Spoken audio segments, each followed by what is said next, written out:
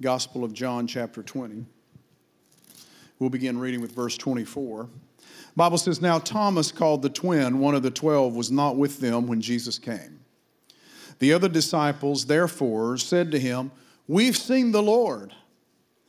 So he said to them, 'Unless I see in his hands the prints of the nails, and put my finger into the print of the nails, and put my hand into his side, I will not believe.'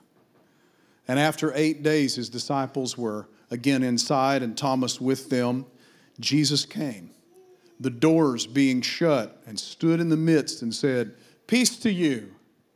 Then he said to Thomas, 'Reach your finger here and look at my hands, and reach your hand here and put it in my side. Do not be unbelieving, but believing.' And Thomas answered and said to him, 'My Lord and my God.'" This is one of the several times where the disciples actually worshiped Jesus. Verse 29, Jesus said to him, "Thomas, because you have seen me, you've believed. Blessed are those who have not seen and yet believed." Can we say amen? I'm going to preach a sermon. I'm going to title it, "Jesus is for Skeptics Too." Jesus is for skeptics too. So often when we see a failure in a person's life, we often only think of that about them for the rest of their lives. That failure defines them to some extent. So that's what's happened in the life of Thomas. If you look biblically, you look back to the life of Jacob, and when we think of Jacob, we often think of him deceiving his father and stealing his brother's birthright. Or we look at the life of David, and we think of David sinning with Bathsheba. If we look at the life of Samson, we often remember him only from falling in temptation to Delilah. On and on and on. We often define people by their failure. And it's really unfortunate because we never consider the rest of their life and the good they've done and the personality they are, the things they've accomplished, or even the forgiving power of God. And so when we look at Thomas, we often think of him as a skeptic. And I think he was. As a matter of fact, we call him Doubting Thomas. And it's used in modern language when someone, if you're in a discussion with a group and someone says, "Well, I don't believe it," often you might hear, "Well, you're just a Doubting Thomas." It's from this story in the Bible. And I think he really was a skeptic to some extent. Because we see in the gospel where Jesus was with his disciples and received a report that his friend Lazarus had died at Bethany, which was near Jerusalem. And when his friend had died, it was a close friend of his, all we hear is that Jesus wept. He cried about it, but he didn't get up and go and see the family. And finally, after 2 days, he waited around, and then he looked at his disciples and he said, "Let's go see Lazarus." I love that. Lazarus was dead, by the way. Let's go see Lazarus. And then the other disciples knew what that meant. If they're going to go see Lazarus, it means they're going to risk their own lives because they're going back close to Jerusalem. They could be arrested. They could be killed, all that. And so Jesus says, "Let's go see Lazarus." And Doubting Thomas says, "Yeah, let's go and die with him." And I never noticed that as kind of like a sarcastic statement until I was studying this. Let's go too. Let's die with Jesus. John chapter 14, Jesus is telling his disciples that he's going to go away and he's going to prepare a place for the disciples. But he says, "I will come back to you." And he said, "Where I'm going, you know. And the way I'm going to get there, you know as well." And then Thomas jumps in and says, "No, we don't, Lord. No, we don't. We have no idea where you're going, so how can we know the way?" And then in this scene, when Jesus appears to them post-resurrection, he walks through the wall and comes into this room where they're all gathered. And Thomas had told them 8 days before, "I'll not believe it. I will not believe he's risen from the dead unless I see him, unless I get to touch him, unless I put my finger into the nail prints. I won't believe it." And sure enough, Jesus walks through the wall and looks directly at Thomas and speaks to him And then he falls to his face in one of the other Gospels, and he cries out, "My Lord and my God." And a skeptic became a full believer. Can you shout amen? There are three things. If you're a skeptic today, if you're watching us online, I have some good news for you. Jesus loves skeptics too. Jesus is for skeptics. Jesus is for everybody. Jesus is for you no matter what stripe of life you come from, what background of life you come from, what economic status you come from, what country you come from, what race you come from. It doesn't matter what religion you come from. Jesus is for you. Can somebody shout amen? We got a room full of people who've learned that Jesus is for them.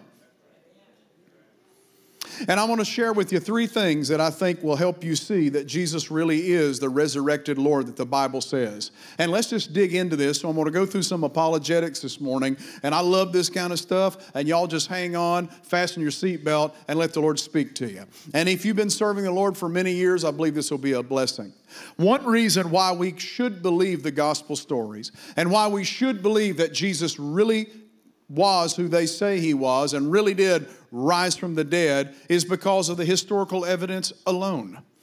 If you just look at the historical evidence, there's a mountain of evidence to back up the historical figure of Jesus. If you just look at the Gospels themselves, we have been given 4 Gospels: Matthew, Mark, Luke, and John. And I thank God we've been given 4 Gospels.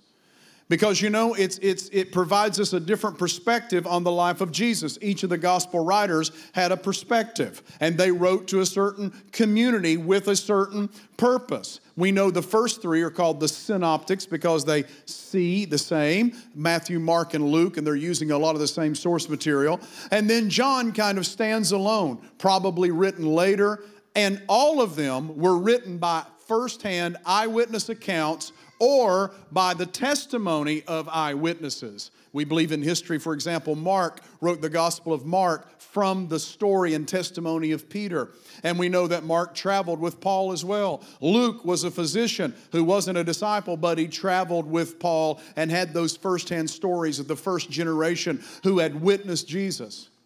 Matthew and John were disciples themselves, walked with him, talked with him, ate with him, saw the resurrected Jesus. 4 Gospels declaring the truth of who Jesus was. Can somebody shout amen? Not only that, we have non-Christian sources that testify to the fact that Jesus was a living person in ancient Palestine who started a movement of followers that grew phenomenally.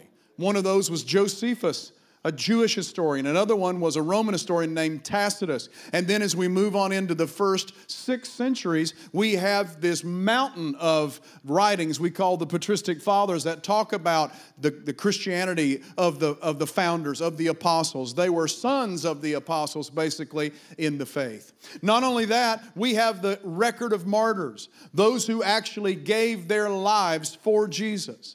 Those who laid their lives on the line. We know through tradition that of the 12 disciples of Jesus, or 12 apostles that we have by Acts chapter 2, we know that of those 12, we believe 11 of them died a martyr's death, or thereabouts. And they went and gave their lives for the gospel. And what would cause them to risk their very lives for the gospel? What would cause them to put their lives on the line if it wasn't for the truth? People will do that if it's something they believe in. And not only that, we see the growth of the New Testament church from the book of Acts on. It grew phenomenally because of people who were on fire, who would risk their very lives for a message that they knew was right. Think about Peter alone. Peter was a disciple of Jesus, and at the end of Jesus' life, when Jesus was taken to trial, at Caiaphas, the high priest's house, Peter was lurking in the shadows outside because he wanted to be near, but he was afraid. And he ended up 3 times in that dreadful night denying the Lord. And Jesus had already told him he was going to do that. And he denied the Lord 3 times that night, and it says he goes off and he weeps bitterly. He was dejected feeling, and he was crushed. But then when Jesus rose from the dead, Mark chapter 16, he comes and he tells Mary, "Go tell my disciples and Peter that I've risen from the dead." Why? Because I believe Peter needed a little extra love on that day.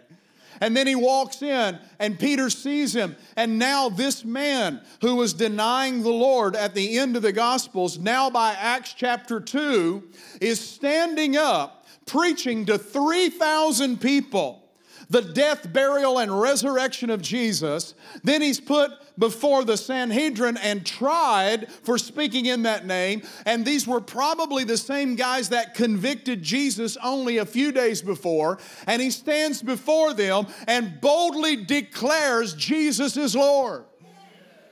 And he says, you are the ones who crucified the Lord of glory.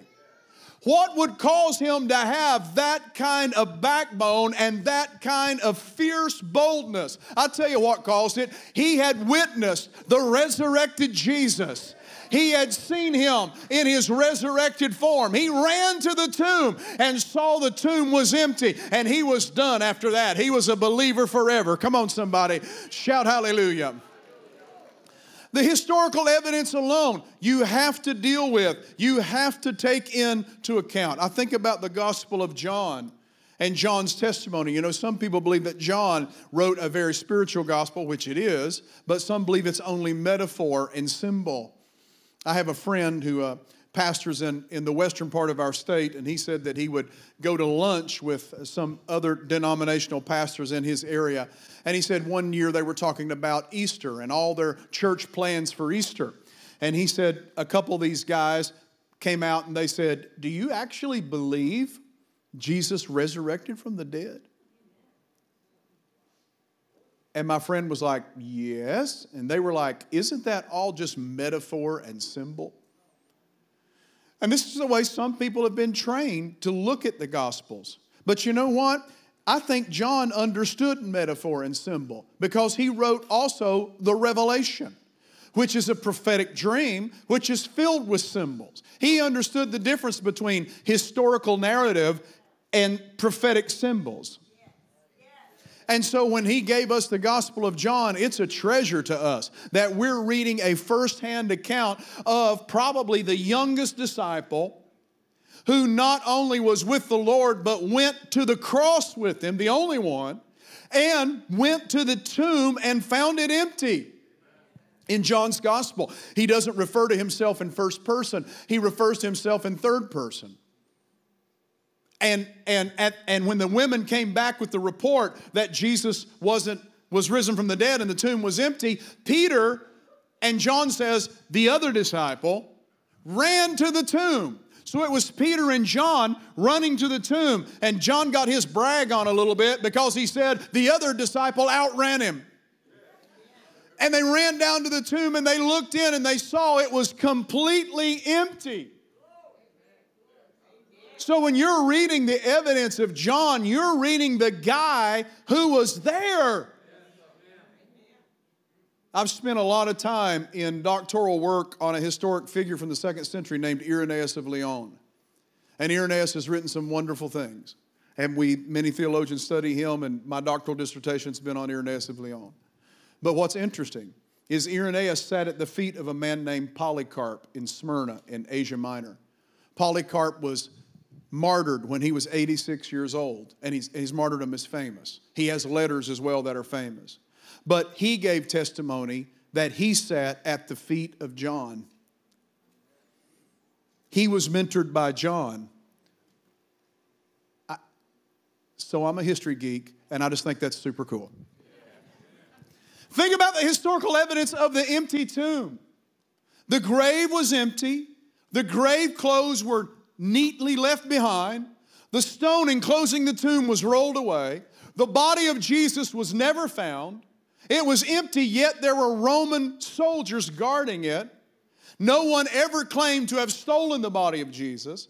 We know from history that the outer garments were packed with spices, which were very expensive. So if someone stole the body, they should have taken the garments as well. But that's not what happened. They were neatly laid there as if someone just walked out of them. Empty tomb, grave clothes left behind. Oh, hallelujah. Oh, hallelujah. And then other appearances. We know of 11 times in the Gospels and Acts where Jesus actually appeared to people or to an individual in his post-resurrection form. Because he had a resurrected body. And his resurrected body looked like him. It was him. Because he still had the nail prints in his hand. And he still ate broiled fish on the side of the lake with his disciples. In his resurrected body. But yet that resurrected body could also walk through walls. Oh, somebody shout hallelujah. We're going to get a body like that one day. Says we're going to get a body like unto his one day. Walking through walls and flying through the air and still eating broiled fish and marriage supper of the Lamb. And all the North Carolinians shouted hallelujah on that. Think about it. Post-resurrection appearances of Jesus. Jesus himself had prophesied these things. Tear down this temple and in 3 days I'll build it back again. He wasn't talking about the physical temple. He was talking about his body. He told his disciples in Matthew chapter 16, he said, I will go to Jerusalem and I will suffer many terrible things from the hands of the elders and the leading priests and the teachers of the religious law. I will be killed, but on the third day I will rise from the dead. And then he rebuked his disciples for not believing these things when he's like, I told you so. I told you these things. Could you not believe it? So if for no other reason, if you don't believe in the Lord for no other reason, historical evidence alone is enough to cause you to stop and think, what really is truth here? What really is the truth? Second thing, there's enough contemporary testimonies. There's enough witness in this church to convince anyone that Jesus is alive and well. There's enough of us in here, we've experienced the resurrection power of Jesus. Maybe we've never seen him in a vision or face to face, but we've experienced his power. We've experienced the power of the cross and the power of the resurrection. I wasn't raised in church, but when I was 16 years old, I was lying in a hospital bed and God came knocking on my heart door. He came knocking and spoke to me. I heard what was internally the voice of God, and forever my life was changed. Forever my life was changed. Now I've just been chasing that which got a hold of me when I was 16 years old. Many of you are like that. Even if you were raised in church, you still had to come to the point where you believed. And you said, Lord, I believe, and I believe in your work, and I believe in the power of the cross to forgive my sins and to set me free. Contemporary testimony. I found a few I thought would be interesting to you. First of all is a testimony of a man named Simon Greenleaf. Simon Greenleaf was the Royal Professor of Law at Harvard University, was one of the greatest legal minds in America at that time. He had written a book called A Treatise on the Law of Evidence that became a standard textbook in American law schools. He believed the resurrection of Jesus was a total hoax. So he went about using his skill as a lawyer and he set out to disprove the resurrection. After thoroughly examining the evidence, he came to the exact opposite conclusion. Matter of fact, he wrote it in a book, and I love this old title of the book. He wrote it in a book called An Examination of the Testimony of the Four Evangelists by the Rules of Evidence Administered in the Courts of Justice, in which he emphatically stated it was impossible that the apostles could have persisted in affirming the truths that they had narrated had not Jesus Christ actually risen from the dead. He concluded that according to the jurisdiction of legal evidence, the resurrection of Jesus was the best supported case in all of human history. And he became a committed Christian. Can somebody shout amen? There's also the story I found of Dr. Leah Libresco. And in 2012, she was an avowed atheist and a geeky atheist, she called herself. She was a mathematician. She was interviewed on a show called Unbelievable, and she talked about her conversion to Christianity. Up until that year, she had been a blogger of some repute on an atheist channel where she would engage with Christian thinkers. But something bugged her. Something bothered her as a mathematician, and that something is called the moral argument. What the moral argument is, it's an argument that just simply states, in the world, there seems to be certain things that are right and certain things that are wrong. And she looked at it, and what particularly bothered her was child abuse. She said, I don't care where you're from, what you believe, child abuse is just wrong. There's just something wrong with it. And she said she would always argue against Christianity by saying, well, if there's a God, then why is there evil in the world? If there is a God, why is there evil in the world? But then she said, my argument against God was that the universe seems so cruel and unjust, but how had I gotten the idea of what is just and unjust? How did I know there was an absolute? She said, how would I know a stick is straight or a stick is crooked if there wasn't a thing called a straight stick? She found out in mathematics there aren't ambiguities. In mathematics there are rights and wrongs. 2 plus 2 doesn't equal 5. Unless you're using some modern mathematics. 2 plus 2 equals 4, right? That's absolute. And she saw that it translated to the moral and spiritual realm. There is a right and there is a wrong. See, if there is a God, then He has a transcendental law of right and wrong. And if we break that law, that's called sin. And therefore, we need a Savior. And therefore, you're in the right place this morning. If there is no right and wrong, there is no God, there is no transcendental law, then there is no such thing as sin, and we don't need a Savior, and you're in the wrong place this morning. But there is a right and wrong. Hallelujah. She found it out, and she became a dedicated Christian. One more figure you've heard of, his name was C.S. Lewis. Lewis was a British literary critic, scholar, and author. And he was the chair of medieval and Renaissance English at Cambridge University. And he wrote famous works such as Mere Christianity, The Chronicles of Narnia, his space trilogy, The Silent Planet, and all that stuff. He was a famous guy. But he was also an academic and a skeptic. But he became friends with a man named J.R.R. Tolkien, who wrote The Lord of the Rings. And he was a Christian. And he became friends with another man who was a convert to Christianity named G.K. Chesterton. And through the influence of these two men, he discovered Christianity was true. And he gave his life to Christ in the 1930s. And he said these words when he got saved. He said, I gave in and admitted that God was God. I gave in and admitted that God was God. And the night he got saved, he said, perhaps that night, the most dejected and reluctant convert in all of England was me. And he went on, and some have considered him the most powerful apologist and bridge to skeptics and atheists that we've seen in the 20th century.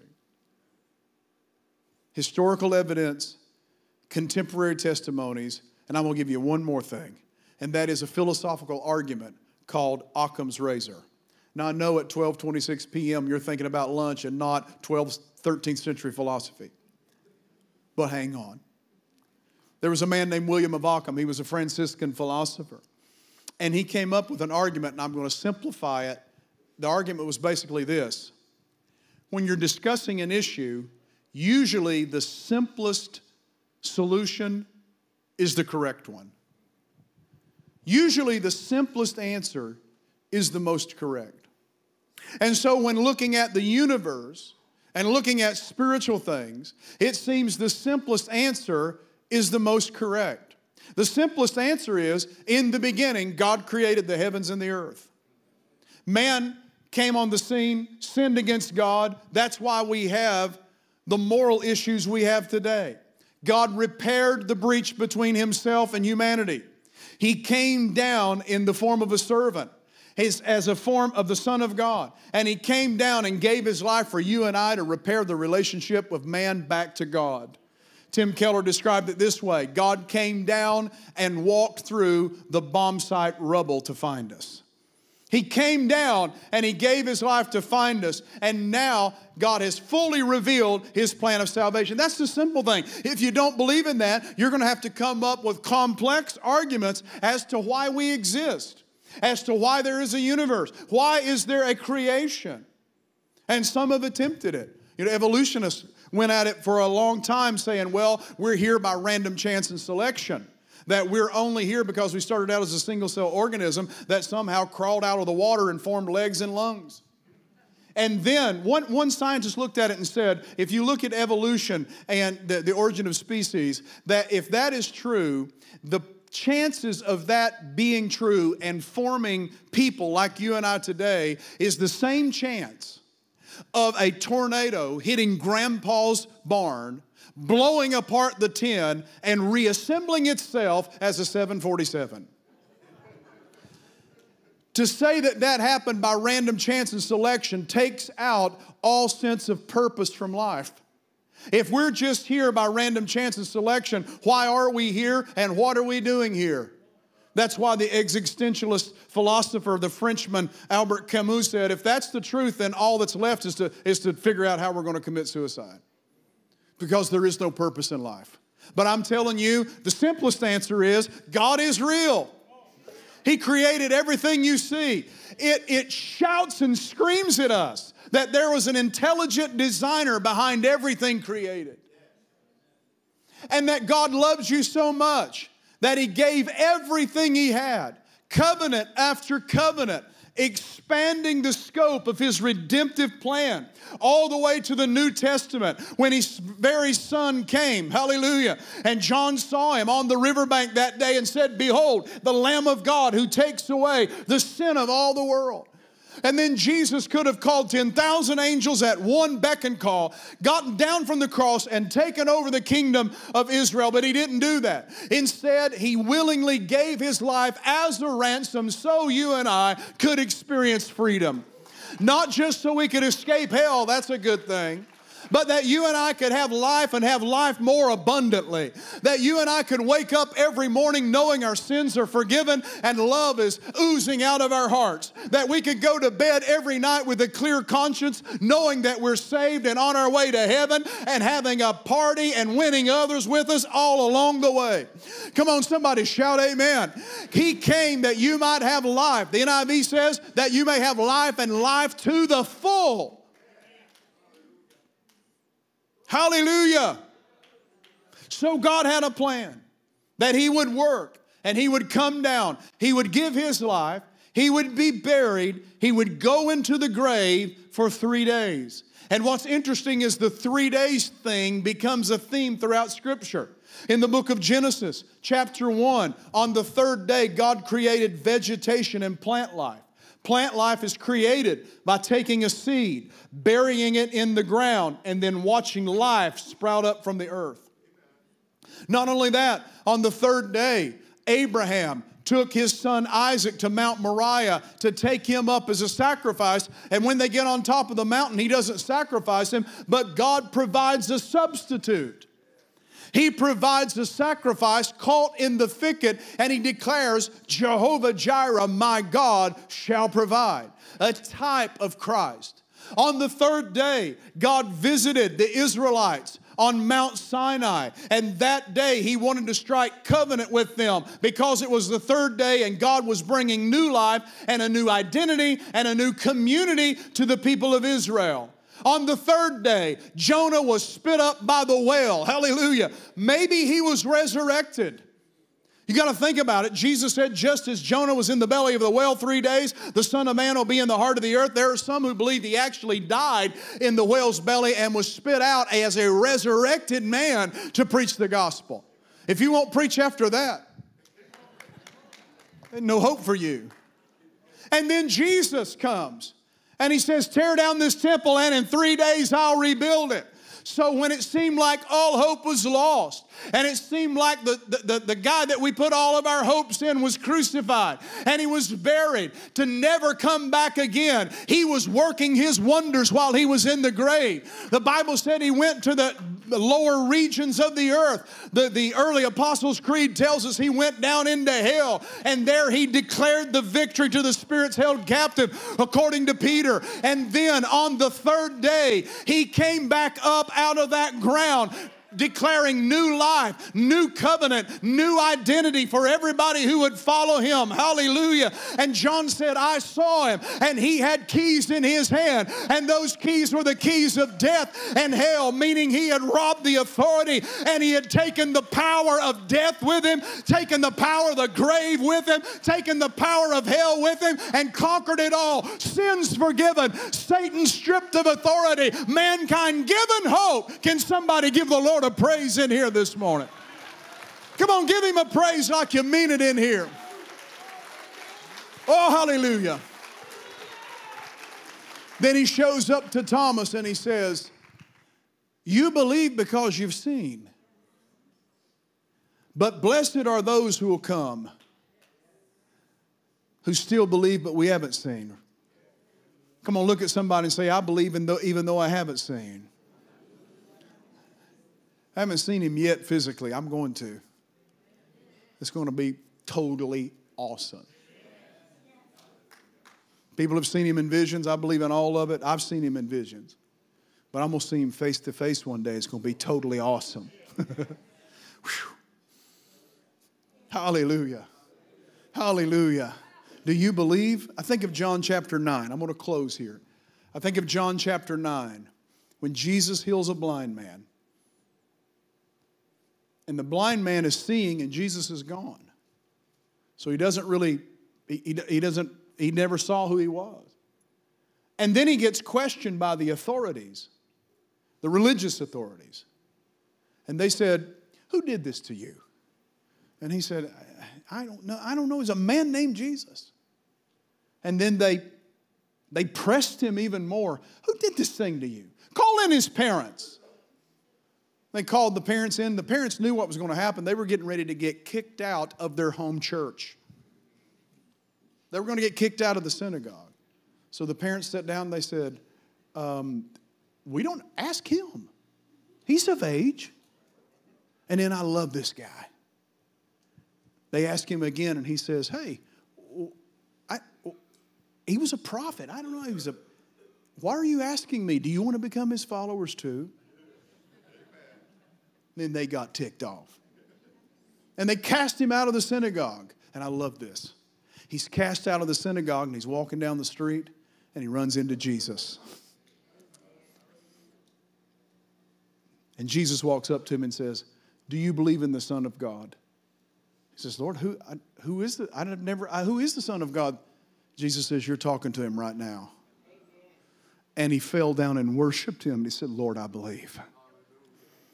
All God wants is for you to believe. You see, it all comes down to faith. Faith is the substance of things hoped for, the evidence of things not seen. The only way we can please God is to approach him by faith. You look at the story of the woman with the issue of blood. She was commended for her great faith and she was healed. You look at the story of Jairus. When he was told his daughter was dead, Jesus looked at him and said, don't fear, only believe. And Jesus walked down to his house and raised his daughter from the dead. You look at the centurion servant who said, Lord, you don't need to come to my house, but my servant is sick. If you just speak a word, he'll be healed. And Jesus commended him for his faith. On and on and on, faith is commended. Listen, the thing you need is faith in God. The thing you need is to believe and believe in the Son of God. There's enough witnesses, there's enough evidence, there's enough Bible, there's enough theology that you could read for the rest of your life. But you got to come to the point where you say, Lord, I believe. And I'm telling you, when you step over that threshold of faith and say, Lord, I believe, everything shifts. The scales come off. You're like the person bent over, like the woman that Jesus healed. You raise up. And you can see things like they should be. Everything changes. No wonder Paul said, he who is in Christ is a new creature. Old things have passed away, and behold, all things have become new. Do you believe? Do you believe? Come on, stand with me. We're going to pray. Come on, let's pray. Father, we thank you for your word today. Father, I thank you for the power of the gospel. I thank you for the power of the simple story of redemption. Lord, I pray that you bless each and every one who's listening today. And I pray that you minister to them, Father, by your power. I know Holy Spirit is here now ministering and touching and speaking to hearts. I pray, Lord, that you just do what the Word says, that you draw people to yourself today. If someone's struggling with doubt or struggling with letting go and believing, I pray, Lord, you give them that push, just that push they need today that takes them across the threshold of faith to where they believe now. While every head is bowed, every eye is closed, if you're not serving the Lord but you would like to invite Jesus into your heart, would you just raise your hand? Let me see it, and I'm going to pray for you. You don't have to. Thank you, sir. You don't have to. Thank you. You don't have to. I'm not going to call you out and be embarrassed. You don't have to do anything. You just stay right there. We're going to pray for you. Thank you. Thank you. Others would say, Pastor, pray for me today. I want Jesus into my life.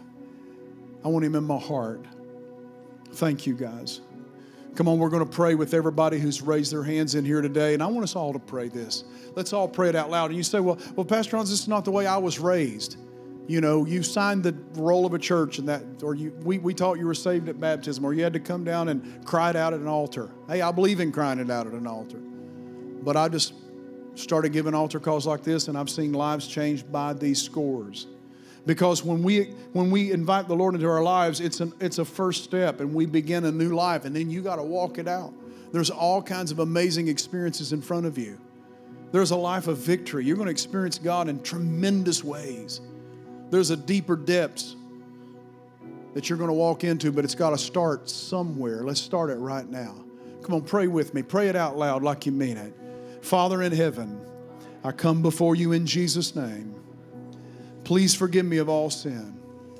I walk away from it. Jesus, I embrace you. Come into my life. Forgive me of all sin. Take the place.